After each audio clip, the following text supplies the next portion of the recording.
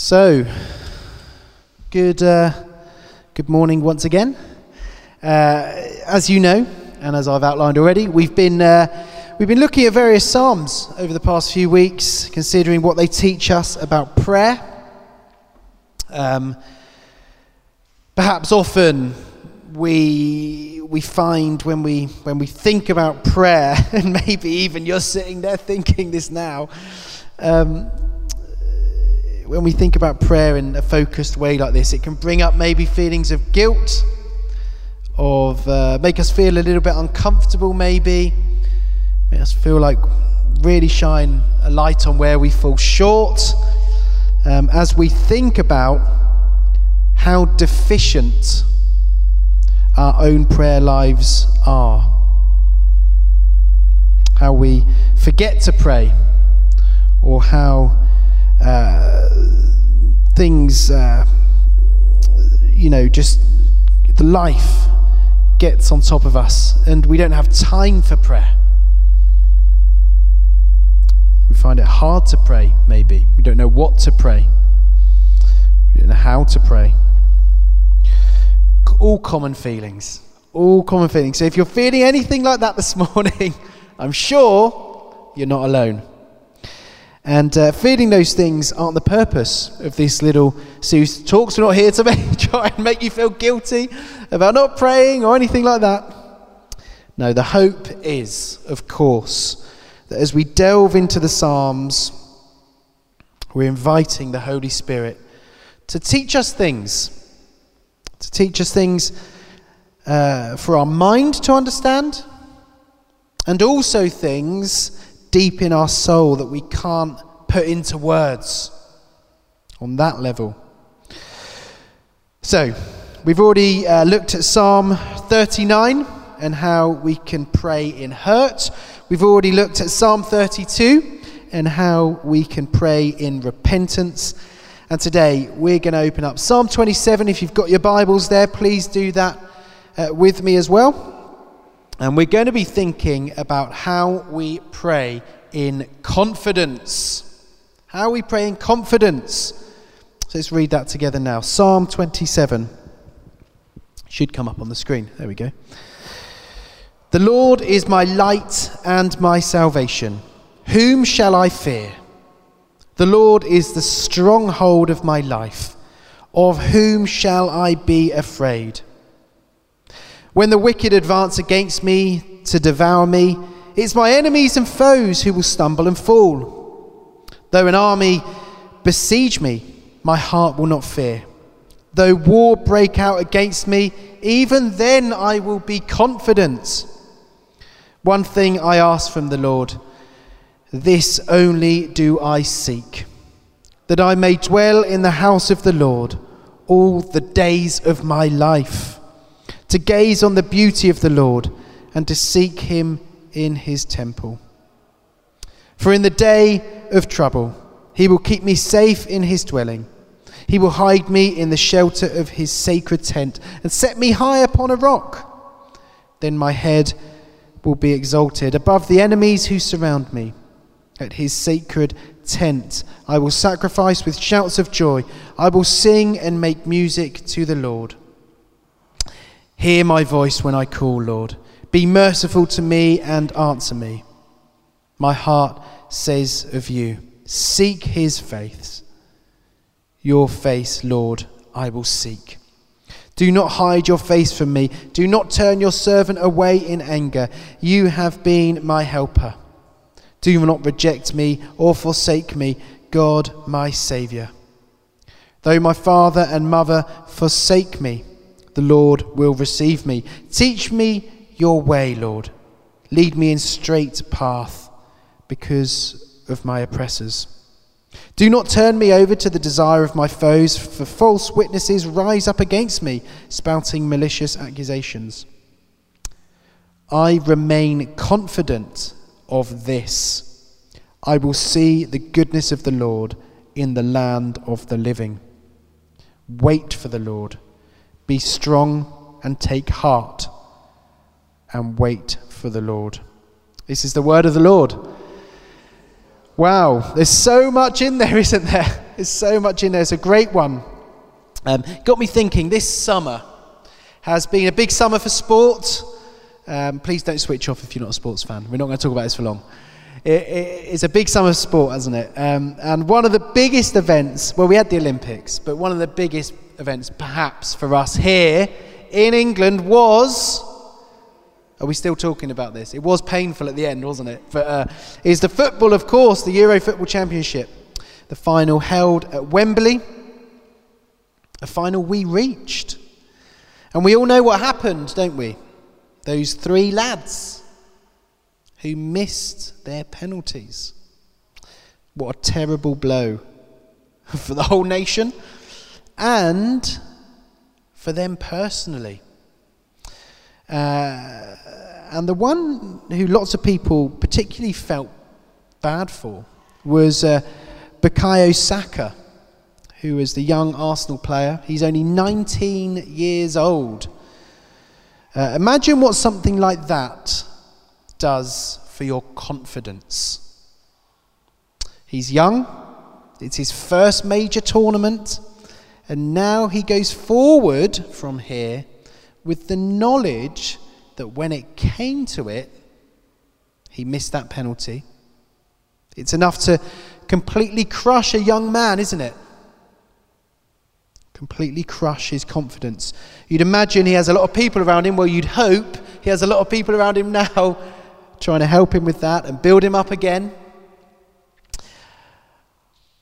I wonder whether that's how it can be with our prayer life. Perhaps we've had bad experiences of prayer, that we've prayed earnestly for something in the past, maybe something potentially really important to us, and it's seemingly gone unanswered, as though God isn't even listening, or he hasn't heard us. Perhaps we feel we aren't good enough to pray, that we aren't worthy to speak with God. I remember one particular guest on an Alpha course I was leading, he was a homeless guy actually, addicted to drugs and alcohol, and just felt like he was right at the bottom of society. And I remember him saying to me that he just didn't feel worthy to pray or even to be a Christian because he was so ashamed of who he was. Well, that's not how God sees us. I hope you know that. And we'll see that shortly as well. When David, with what David has to say. But when we look at David here, writing Psalm 27, perhaps we feel totally inferior in our prayer. Perhaps the Psalms can have that effect when we read them. The eloquence of the language, the confidence of the prayer.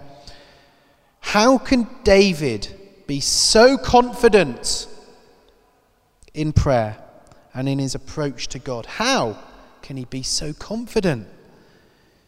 He even specifically mentions his confidence, doesn't he? Verses 3 and 13 there. So what is it about David that gives him the confidence to pray in this way, to pray earnestly, to approach God? How does David pray in such confidence? And I think we find the answer in the very first verse. There's so much we can look at in this whole psalm, and we could, in fact, do a whole preaching series for weeks and weeks and weeks on this one psalm. I think we're going to look at potentially this one verse at the beginning of the psalm. And it says this: "The Lord is my light and my salvation. Whom shall I fear? The Lord is the stronghold of my life. Of whom shall I be afraid?" Bukayo Saka may now be feeling totally fearful, paralysed with fear potentially, of taking another important penalty. Maybe for the rest of his life. I don't know. Because he now has the knowledge that he missed that vital penalty in a big final. But imagine he'd scored it. Imagine he'd scored it. It would have changed everything, wouldn't it? He would have gone forward in his career knowing that he'd scored his penalty on the biggest stage of all. and given him confidence that he could do it again. And similarly, I think it's knowledge that affects the way we pray. Knowledge affects the way we pray. And I think that's what David is showing us here. And by knowledge, I don't mean qualifications. I don't mean being academic. I don't mean being a genius or having a massively high IQ or anything like that. What I mean is simply knowing truths, simple truths about who God is and our relationship to him. Because look how David starts this psalm. He starts with 3 simple truths. Did you notice that? 1, the Lord is my light. The Lord is my light. 2, the Lord is my salvation. And 3, the Lord is the stronghold of my life. That's how he starts this psalm. It's the first thing he's got to say, as if it's the springboard for everything else he's about to say in the psalm. The Lord is my light and my salvation. Notice that it's not the Lord gives me light and salvation. It's a little point, isn't it? But he doesn't give me light and salvation. It's that he is my light and my salvation. That the Lord Jesus belongs to David and David belongs to him. Just as is written in Song of Solomon. He says, my beloved is mine and I am his. That they are bound together in this union, and David benefits from the wonders held in Christ, namely his light and his salvation becomes David's and yours. Charles Spurgeon, the great Victorian preacher, have you heard of him? If you go and Google him, he's got a really good beard. In fact, he'd fit in well around the Shoreditch and stuff now, I'm sure. He says this, he puts it like this. My light, my salvation, the soul is assured of it, and therefore declaring it boldly. Salvation finds us in the dark, but it does not leave us there. It gives light to those who sit in the valley of the shadow of death. After conversion, our God is our joy, comfort, guide, teacher, and in every sense, our light. David then proclaims, after that the Lord is his salvation and his light, he proclaims that the Lord is the stronghold of my life. Sometimes you'll see that translated as that he's the strength of my life. It's David's acknowledgement that all his strength, all his security, everything he has, and we find this time and time again in the Psalms, don't we, is derived from his Creator. If it's the Lord's desire to make us strong, there's nothing in heaven or on earth that can weaken us. Leading David to ask that question, whom shall I fear? Of whom shall I be afraid? That's why. And the answer is nothing and nobody. And it's the knowledge, right? It's the knowledge of those 3 simple truths. That the Lord is David's light, his salvation, and the stronghold of his life, that allow David to pray with such confidence. It's as simple as that. Those are the things that allow David to pray with such confidence, knowing that he's united with Christ, his mediator, and shares his light and his salvation.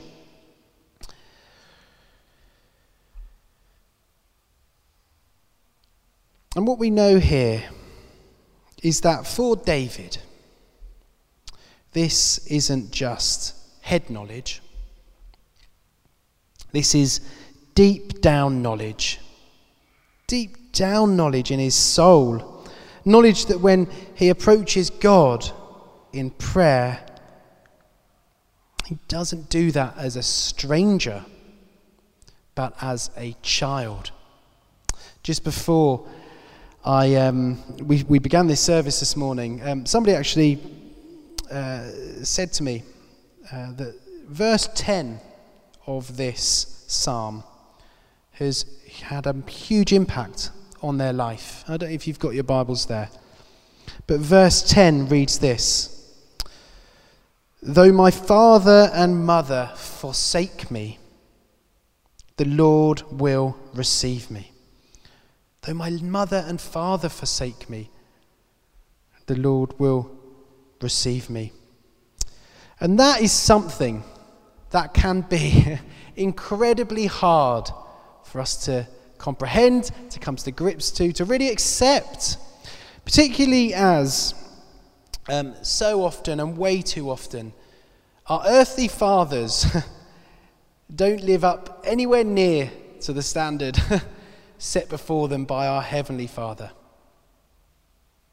Perhaps we've had really terrible experiences in our lives of parenting, of our parents. For some of us that's true. From that we need healing. And David acknowledges that here, doesn't he? "Although my mother and father might forsake me, the Lord will receive me." That despite our earthly circumstances, no matter what our experience has been in relationships, in earthly relationships, even as close as a mother and father and their child, even if our experience of those relationships have not been good, that what we have here when we approach the Lord is the perfect Father. The Father that every earthly father is supposed to be attempting to reflect and imitate, although we usually fail. And the knowledge of that for David must have a huge impact. That he can confidently, as a child, approach his father, come into his presence, no matter what state he's in, no matter whether he's wandered in at 3 a.m. in an absolute state or not, he can come before his father, enter his presence, and he knows that he's welcome, that he's going to be heard, he's going to be cared for. What knowledge that is. And that type of verse 10 there, as I say, is very, very important for us to understand who our God is. So,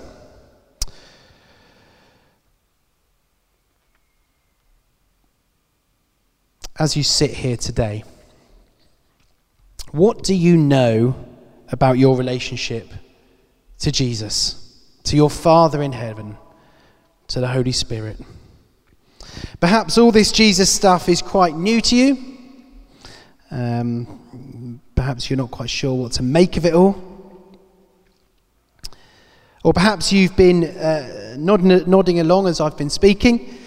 You've heard it all before, but actually you know deep down, when you really consider it, you're not sure you actually believe it. Perhaps it's that. Perhaps you've had a bad experience in prayer and need to know afresh why and how you can pray in confidence. Or perhaps even you already do feel like you're in that place that you are completely free to approach the Lord in prayer. You know that in your soul. And you take joy in it. And you exercise it regularly on a daily basis.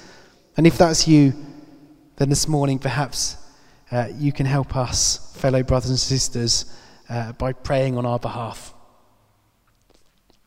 So what I'd like to do now, as the band come up to lead us again, what I'd like to do now is pray on behalf of us all here this morning. that the knowledge of God and of our relationship to him would invade us deep within. Shall we stand together as we pray? Let's stand. And as I pray, just after, we're going to sing as well this song that proclaims some of these things. And we'll use that as our prayer too. So, perhaps as we pray, you might want to picture yourself walking into a room and just sitting there or standing there as your Heavenly Father with arms open wide. Perhaps you might want to visualize that.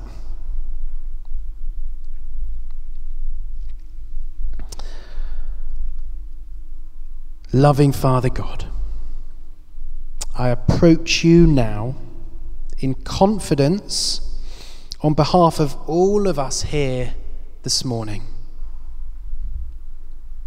I approach you in confidence because I know that your Son, Jesus Christ, is my light, my salvation, and that you are the stronghold of my life.